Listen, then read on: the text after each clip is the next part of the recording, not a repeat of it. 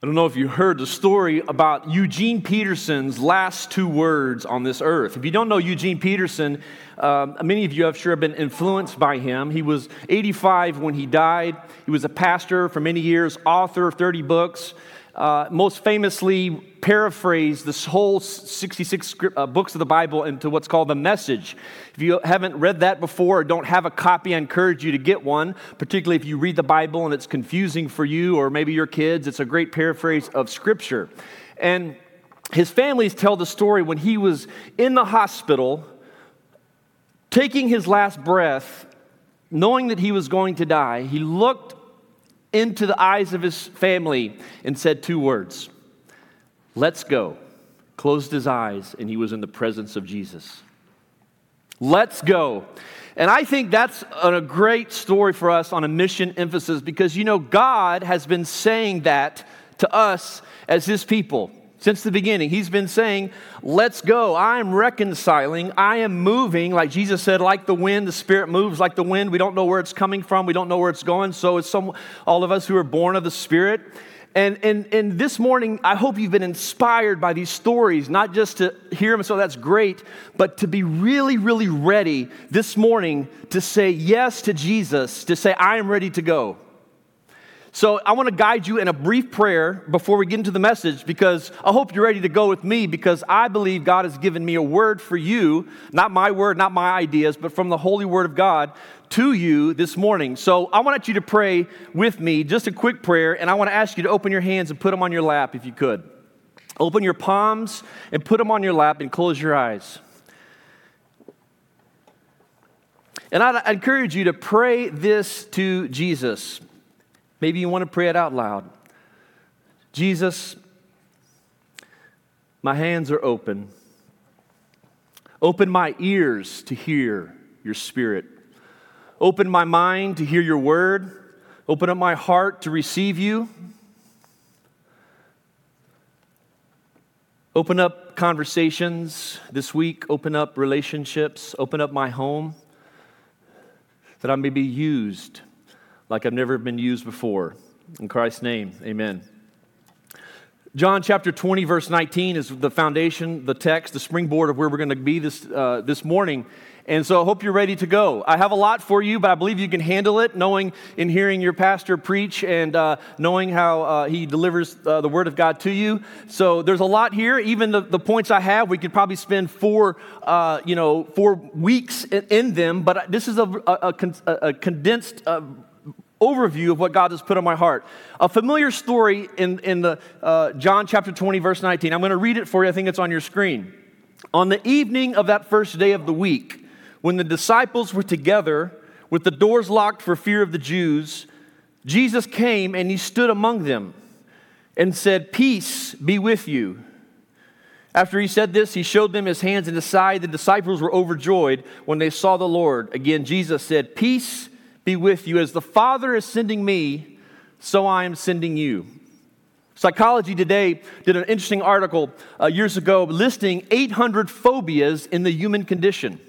You've heard them. There's movies named after them. We all know what we're afraid of. The most common among people is acrophobia, the fear of heights. Autophobia is the fear of being alone. Here is this emotion that these disciples, these young people really were locked into the room and experiencing this emotion that first appears in Scripture.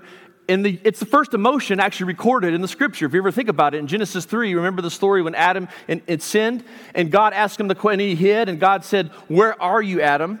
God didn't ask Adam that question because He didn't know the answer. He asked that question so Adam would realize his condition, and Adam said, "I was afraid, so I hid." I think there's probably two sides of the coin there on Adam, probably fear and shame. But we see this in the context of the story here. These young guys, probably in their early 20s, if you think about it. Some of them could even be in their late teens. They had given 3 years following Jesus, we know, and Jesus had died, and they were afraid that what was going to happen to them, well, the same thing was going to happen to them that happened to Jesus.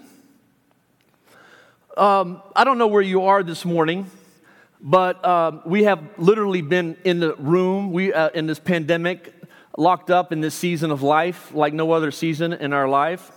But metaphorically, a lot of us are in this room, perhaps locked in a room with fear. Maybe even you've come this morning with guilt and shame and thinking about something you did in the last 24, 48 hours or last week that you really regret and that you really are sorry for. I'm glad that we have a God who's not like we are with remember our little kids were young and our kids just ask us over and over and can I have this, can I have this, can I have this, and you get a little bit impatient and irritated. I'm glad that we have a God who never it gets tired and exhausted when we come to him.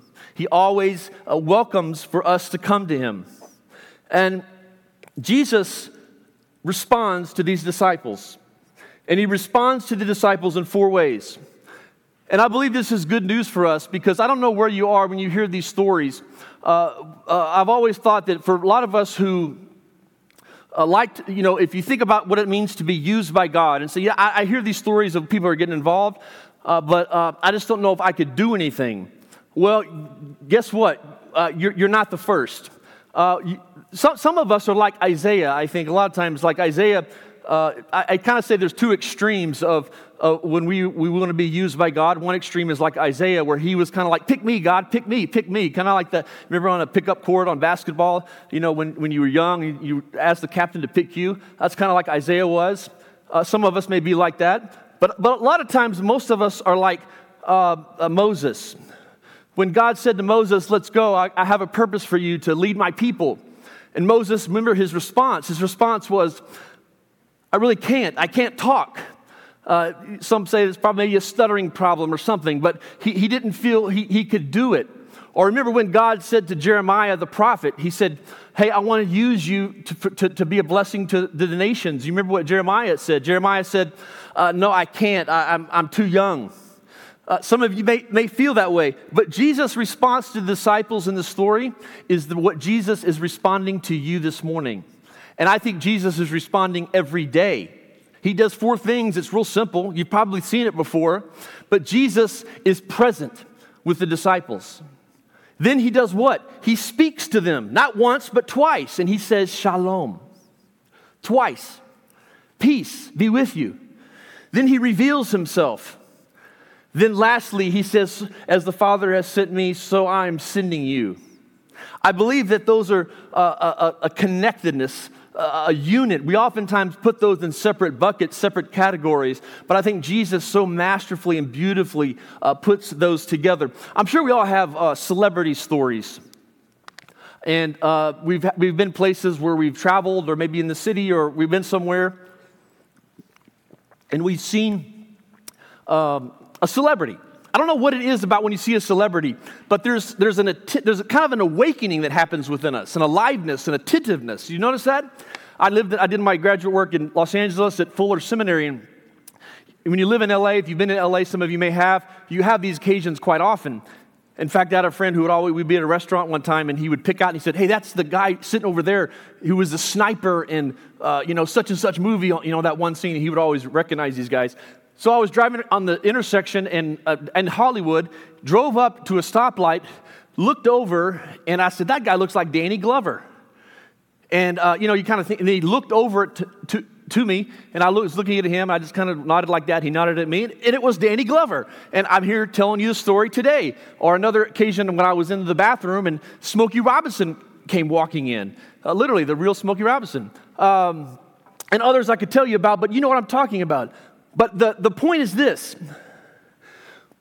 What does it mean for us as the people of God every day when Jesus presents himself, he's present with us, he speaks to us, he says, I'm sending you as I was sent. We are in the presence of the one who is the image of the invisible God. We don't experience him in person. We don't experience him like these disciples did in person, but we do by the Holy Spirit.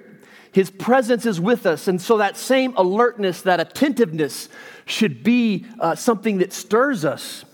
If I were to kind of tag a title to the text today, it would be this. It's probably written up there. But what I want to talk to you about is is embracing our sentness. 4 postures to live by. 4 postures to live by. The main theme is this. As we embrace our sentness, we discover the presence and the voice of Jesus, revealing himself, leading us to overcome our fears, our doubts, and encounter the power of his Spirit. You see, we have to understand that mission comes from that Latin word missio, which means to be sent. And mission doesn't begin with us. It doesn't begin with us as people, but mission begins with God. God is a sending God. You know that he sent Jesus. Jesus sent the Spirit. Father, Son, Spirit sent us as his people. That's who we are as the church. Emil Brunner said this. He says that the church exists for mission as fire exists for burning. That's the purpose of us as the church. We don't go to church. We don't build the church. We don't look at the church. We are the church. We are the body of Christ. We are the hands of Christ. We are the feet of Christ to go into those places of the world. I love what Dietrich Bonhoeffer said. You know, the realization of me understanding what it means to embrace my sentness has been a lot of experiencing and encountering the global church. Our brothers and sisters around the world. That's why we need community locally and historically and globally. And Dietrich Bonhoeffer is one of those global brothers in Christ. Many of you know his writings. And he said that the church is the church when it exists for others. The church is the church when it exists for others. I may have this most realized aha moment. You know, what C.S. Lewis talks about, that truth is not, we don't create truth, we discover truth, right? So that discovery moment for me has been among the poor and among the villages and the Mother Teresas of the world and all of the different experiences. But one of those was in the refugee camp in Africa. Many years ago, I was in a Sudan refugee camp in Uganda, and walked into a church and was asked, some of you have been in those contexts, and you kind of show up and they want you to preach, and the services go on and go on and go on and go on. And I remember it was a beautiful time, and the offering came, and I remember a few coins were dropped on the table. A dead chicken was brought on the table. A bag of corn was brought on the table as their offering. And I was just so fascinating and so humbled by it. I remember asking the pastor, I said, what was given that Sunday? And I remember he told me it was just, 30, 40 shillings, which was probably not even 10 cents that Sunday. Here these refugees were uneducated, many of them illiterate, no disposable income, probably would never leave a 20, 30 mile radius of where they lived. That next day, we went back to the church, and the building was burned down. It had been burned down. I don't know the logistics of what happened, but someone wasn't happy and burned it to the ground. And I'll never forget, as we were sitting around talking, I remember seeing a sign on the tree, and I got curious, and I went over there, and I saw the sign it was on the tree, and it said, Ajumani Church, the Center for World Evangelization and Global Impact.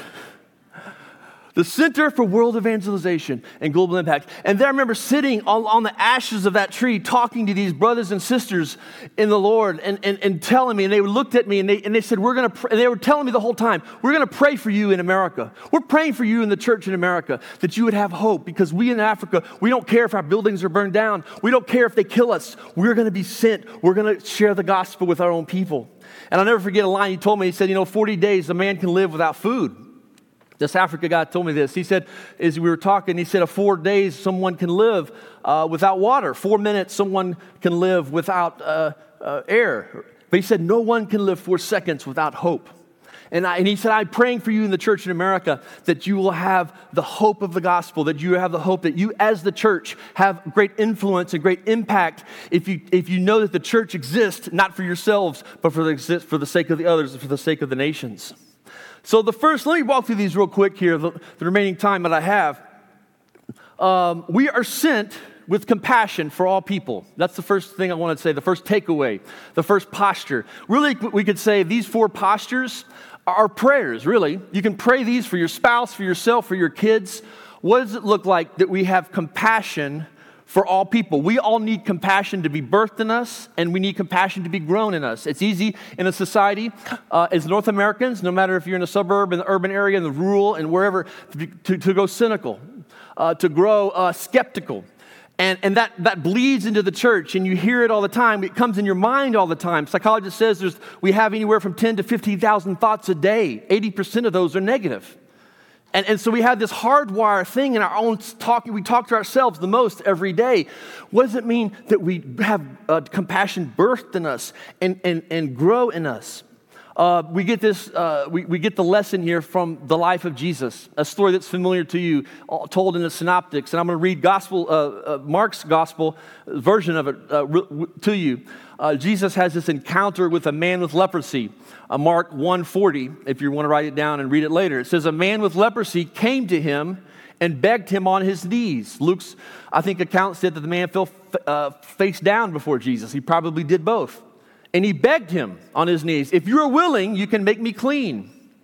Filled with compassion, Jesus reached out his hand and he touched the man. I am willing, he said, be clean. Immediately the leprosy left him and he was cleansed. Jesus sent him away at once with a strong warning. See that you don't tell this to anyone, but go show yourselves to the priest and offer the sacrifices that Moses commanded you for the cleansing as a testimony to them. I had one occasion one time, whenever you talk to someone who's from a non-Christian religion, Islam, Buddhism, Hinduism, I've always found it interesting and helpful for me to start with topics. And this is a great topic to start with, compassion. What gives you compassion? How do you grow in compassion? And I had this opportunity, to have this conversation with Richard Gere in a New Delhi airport. I kid you not. And I recognized him in the ministry that I was with. I had a partner who threw on the first beauty pageant for the Tibetan people in Dharamsala, where the Dalai Lama lives. And I was I figured, okay, if I kind of talk about Tibetanism and Buddhism, because he's a devout Buddhist, we can have a conversation, and I didn't know if he would just kind of shun me off or whatever. And he was real intrigued by it, and I told him the story and how Prince Charles had flown from England to India, and we started talking, and I started talking about how he, when's the last time he saw the Dalai Lama, and what have you learned from him, and then we started talking about compassion. And actually, I told him this story of this experience with the leper, and it opened up a great conversation in that moment. I want to say a few things about leprosy, what the significance is. The significance is this: a leper was a marginalized person. Jesus always had this bent. He always had this magnet movement of going to the marginalized, going to the least of these, the last and the lost that were around him. And we see this in the leper. He responded with compassion. I first saw someone with leprosy still exists in the world. I first saw someone with leprosy when I was about 20 years old. I want to say a quick word to those of you that are in middle school, you're in high school, you're in college. Ask your mom and dad to set you up a bank account and go out and work and put $25, $50 a month in there. In 4 or 5 years, you'll have enough money in a savings account to buy an airplane when you're in college, get connected with a mission organization, and go experience Jesus in the nations, among the poor, among places of the world. It will radically change your life. I did this a lot while I was in college, even before college. And one of those occasions when I was about 20 years old, I landed in Calcutta. We rode a train and then met a pastor who took us to a leper home. I was digging out a picture, I think it's here, and was taken to this leper home where I saw these outcasts, these people in the margins, and they asked me to speak to them. I don't remember what I said. I remember reading some scripture, talking of Jesus, but I never forget that moment.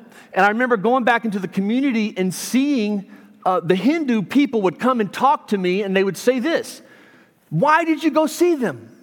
Even the Hindus viewed them as outcasts and said the cows are more valuable than they.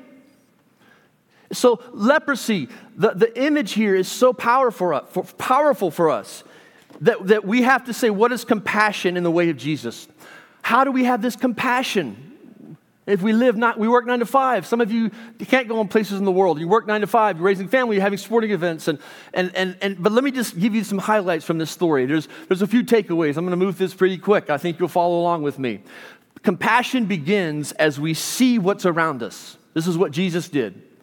Compassion begins as you see what's around you.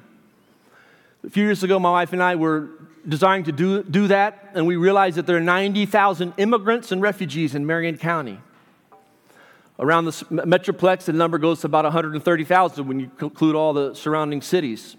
We being approached, saying, can you help Abdul here in this apartment from Afghanistan? Can you help Mohammed from Iraq in this apartment? And we would go into these apartments and see people that were like, from all the nations of the world in our city, and they were sleeping on the floor. They had no furniture. They had no beds. They had nothing. And so we began to make calls and say, hey, how can we help you? We began to see what was around us. Within a 1 mile radius of where our ministry center is, it's basically close to high school on 38th.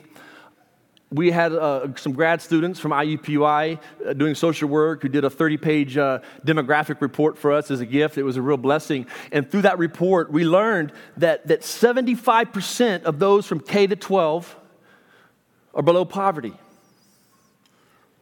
20% of that population within a mile radius of where our ministry center is on the western side of the city of Marion County, 20% are without a high school education. And you know, research says that if you don't get your high school education, 80% chance that you'll end up incarcerated. Average income, $20,863, 30% below the state average. Next, compassion grows as you listen to what others are saying. This is what happened. Jesus saw the man and then he heard him say that. That's how compassion grows in us. We listen to what others are saying. Some of you know we've been up in the community doing mulching with our business and we've taken about 30 so young people across the city. And just the other day we were in the neighborhood here in Whitestown. And you talk about a moment of just an immense breaking of my heart. This young 14-year-old refugee. Family's Sudan for the conflict, but he was born and raised in Egypt. And he looked to me and with all sincerity, was not joking, was not smiling. He said to me, would you adopt me as your son? Would you adopt me as your son? And I said, what? And he said, would you adopt me as your son? What? There's a lot behind that statement. I don't know the dynamics of that, but how are we being sent hearing what is around us? Next, thirdly, compassion involves feeling. I love this part of the Gospel of Mark because it says Jesus was filled with compassion. And the Greek word there, it's where we get our word for spleen or intestine. And so that there was this physiological, this gut-wrenching something in Jesus that led him to action, which is the next step of compassion. It just didn't stop at feeling, but biblical compassion always leads to action. Jesus reached out and he touched the leper. You see, biblical compassion leads to action. It's not just having pity. It's not just, I feel sorry for those conditions of people who are suffering in my neighborhood, in my office, and in parts of the city around the world, but it leads to action. And then fifthly, it's important to note here that Jesus was interested in, he was understanding that this man needed to be restored back to a productive member of the community. Because he said, go back to the temple, do what you need to do so that you be restored back to a productive member of society. This is a model for us. Seeing what's around us, listening to what is around us, feeling, acting, involving that whole life transformation. I want to tell you about Treasure real quick, a young man who's one of those families that we met. He's had a horrific life. I asked you to pray for him. He began drinking alcohol as a young boy, 8 or 9 years old, in refugee camps in Africa. And those of you who know and walk through the grips and the power of addiction know that it's hard to break. And Treasure was one of those first families of about 8 in an apartment. Been in America about 4 years, and I met their family back in the beginning when I was talking about we went to those apartments. They had no furniture. We helped them get furniture, and I lost touch with them. They'd moved, and just recently, their other siblings are actually involved with the ministry of Youth for Christ that you guys partner with and support. And that I found out later. And so I went over to their house because I wanted to see them and went. And Treasure had just gotten out of jail. He'd been serving about 4 years. And so I went over. If you put that photo up here, I don't know if you can see it. So I went in and he hugged me and I hugged him because I'd seen him quite a bit before he went to jail several years ago. And And he told me a story. It was horrific. I don't have time to go into the details. And I noticed he had quite a bit of tattoos on him. I said, hey, man, I know you got some tats. And I didn't even ask to see him, but he just was so proud of him. He said, I want to show you. And he just took off his shirt right in front of me. And he had some, and actually I have some tattoos. I was showing him, we're comparing the tattoo stories.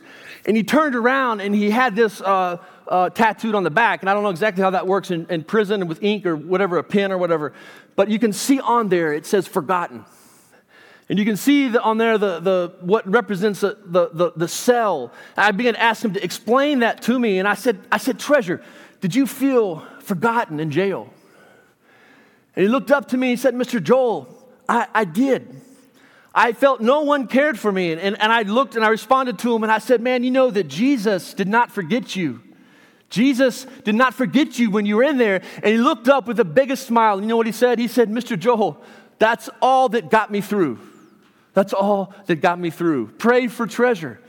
And if you can relate to Treasure's journey, come talk to me afterwards, because we need help with Treasure and other guys like him. Secondly, I want to say that we are sent with God's power to be fully present. We are sent with God's power to be fully present. You know, it's interesting in the story of the story, Jesus did not catch leprosy. Did you notice that? The leper was healed. Jesus didn't catch leprosy, as leprosy is the most contagious disease in the world. And I think that is such a great reminder as we desire to be present with people, that we need God's power to do that. We need God's power to do that, to be fully present with people. You see, when we bring our anger to Jesus, Jesus doesn't become the angry Jesus. Amen? But he creates love for us. We catch what Jesus has. When we bring our impure thoughts to Jesus, Jesus gives us purity. When we bring our impatience to Jesus, Jesus gives us patience. That's how it works. And this idea of God's power is the key source of being present with those that we come around. See, the tendency is to do one of two things. The tendency is to turn away or to turn inward.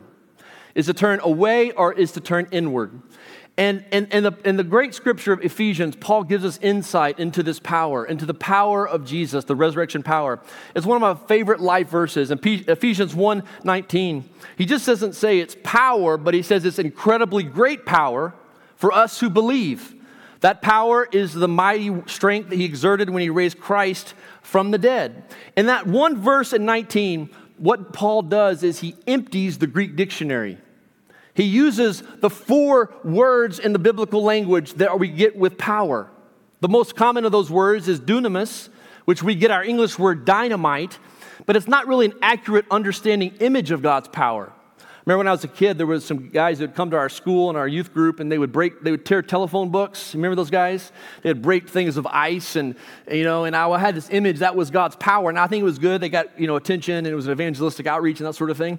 But God's power is not that. The idea of dunamis power, that most common word there in the Greek, is that this limitless power, this bottomless reservoir of accessibility of God's power. The other words of ischouos and kratos and energos are so beautiful to unpack. I don't have time for you today, but it's that power that can overcome anything that resists us. When we want to pull away, when we feel fearful, when we feel doubtful that we can make a difference, that's God's power that gives us that. Probably the best one there is energos that Paul uses throughout his epistles, and it's that word energy, that God gives us the divine energy for the Christian life. We don't do it by our own. It's not by might nor by power, but by the Spirit, as it says in the scripture. Movement number 3 is that we are sent with honesty about our own powerlessness. We are sent with honesty about our own powerlessness. A familiar text, Paul, in 2 Corinthians, Paul says that he had a thorn in his flesh. But he said, Jesus said to me, my grace is sufficient for you, for my power is made perfect in weakness. It's interesting in that text, as you probably read it before and heard it preached before, Paul wrote that 25 years after Damascus Road, after his conversion. And it wasn't on his first missionary journey, his second missionary, it was on his third missionary journey that he said, I'm going to boast about my weakness. Not about all the successes I've had, but about be real about the struggles that I have. And if there's one thing that you hear today, is that the greatest witness you can have leaving here in this week is that you can be honest about your own powerlessness and the sufficiency of Jesus, how in your weakness that Christ has been your strength. You know, I often like to think that there's that great tension in the Christian life. If you think of it, you know, I like the metaphor of valleys and mountains. You know, I just came through this valley, I just came through this mountain, and I understand that. But I like to think of it more as a train track, where we live in this tension as followers of Jesus, where we have, you know, this hope of resurrection, hope of victory, hope of access to the power of God. And yet at the same time, we have fear. We have real loss. We see injustice. We see violence around us. And it's like this simultaneous track that we live in this side of heaven. And we see that internally within us in our own journey. Paul wrote about that in Romans 7, did he not? But here's the thing. When we are real and honest about our struggle, when we are real and honest about how God has come through in this time of when we felt locked into the room, it opens doors for conversation. The greatest way and witness you can share is sharing how Christ has been sufficient for you in your weakness and struggle. Your story is never at the mercy of an argument. Henry Nouwen wrote a famous book about a wounded healer. The idea is that through our wounds, through our woundedness of whether we cause those wounds or those wounds happen to us from circumstance of life, that we have this ability to understand Jesus' process of transforming us as he did those disciples. The last and final movement that I'm done here is we are sent with humility to all places of the world. The text was read earlier, Matthew 28. I'm going to ask the band to come, the worship team. And wrapping this up and asking you to hear this final point. I was on a train in India years ago, and I played a little guitar, and I'm not real good, but I was trying to hack out Leonard Skinner's "Sweet Home Alabama" and sing it. Had some friends, and then right after I tried Graham Kendrick's song "Shine Jesus Shine" was singing, and I never forget this little crowd around, and this man came up to me and he spoke English, and you know what he said? He said, "What is Alabama?" You know, he asked me about Alabama, so I explained Alabama. And then he said, "Who is Jesus? Is he a singer from America?" No idea. People in the trains in the world don't know Jesus, who he thinks is a singer from America. There's treasures in our city who feel forgotten. We are sent with humility to these places. And this morning, I want you to pause and reflect. Mother Teresa said, "If I look at the masses, I will never act." You'll never act if you look at the masses. This is great wisdom. But Mother Teresa said, "If I look at the one, I will." Who is the one that you need to look at? I want to ask you to close your eyes I want to lead you in a response if you've heard these words. Because you see, we're all sent, and we all must embrace our sentness. To the boardroom, to the yoga class, to the CrossFit gym, to the baseball fields, to our cubicles. And I ask that if you are here today and that you are saying, "I want to be present, I want to be sent." You know, we had a young girl actually the other day when we were out here in your neighborhood. We were driving by a really nice subdivision, and I had to take her to the restroom, and she's a Burmese, raised in Thailand, and she looked at me and said, "Mr. Joel, do these people in these nice houses talk to each other?" Let that question permeate your mind, your heart now. Do these people do you talk to your neighbors? Remember my grandmother used to make pound cakes for all of our neighbors when I was a little boy.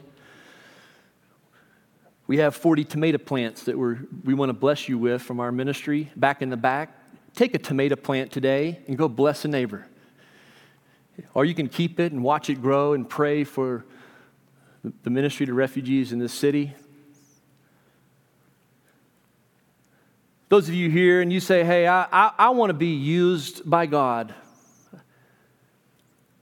I don't know what that means. I don't know where that takes me. I don't know what that will mean exactly. But if you're that way this morning, I just want to invite you to stand. I just want to lead you in a little prayer.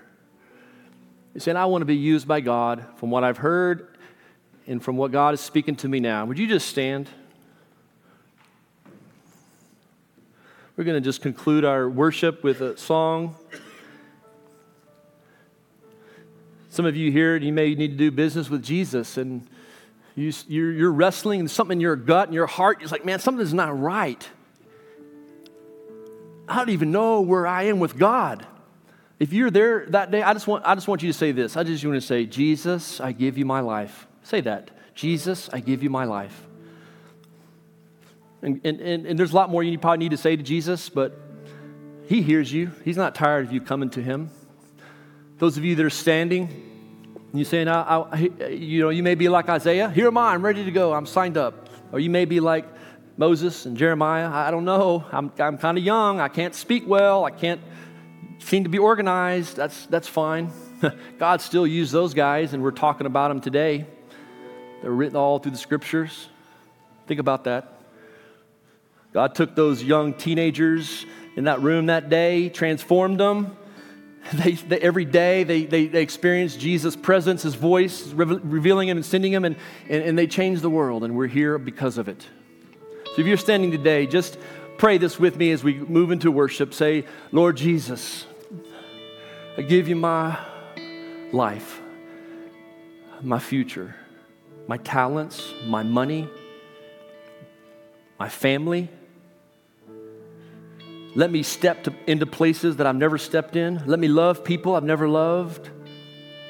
Let me be used for your glory, for the sake of the nations that will be around your throne, from every tribe, every nation, every tongue. And Lord, I pray that for the Church of Jesus here in this local expression, that you would bless and guide and move in powerful ways in the days ahead.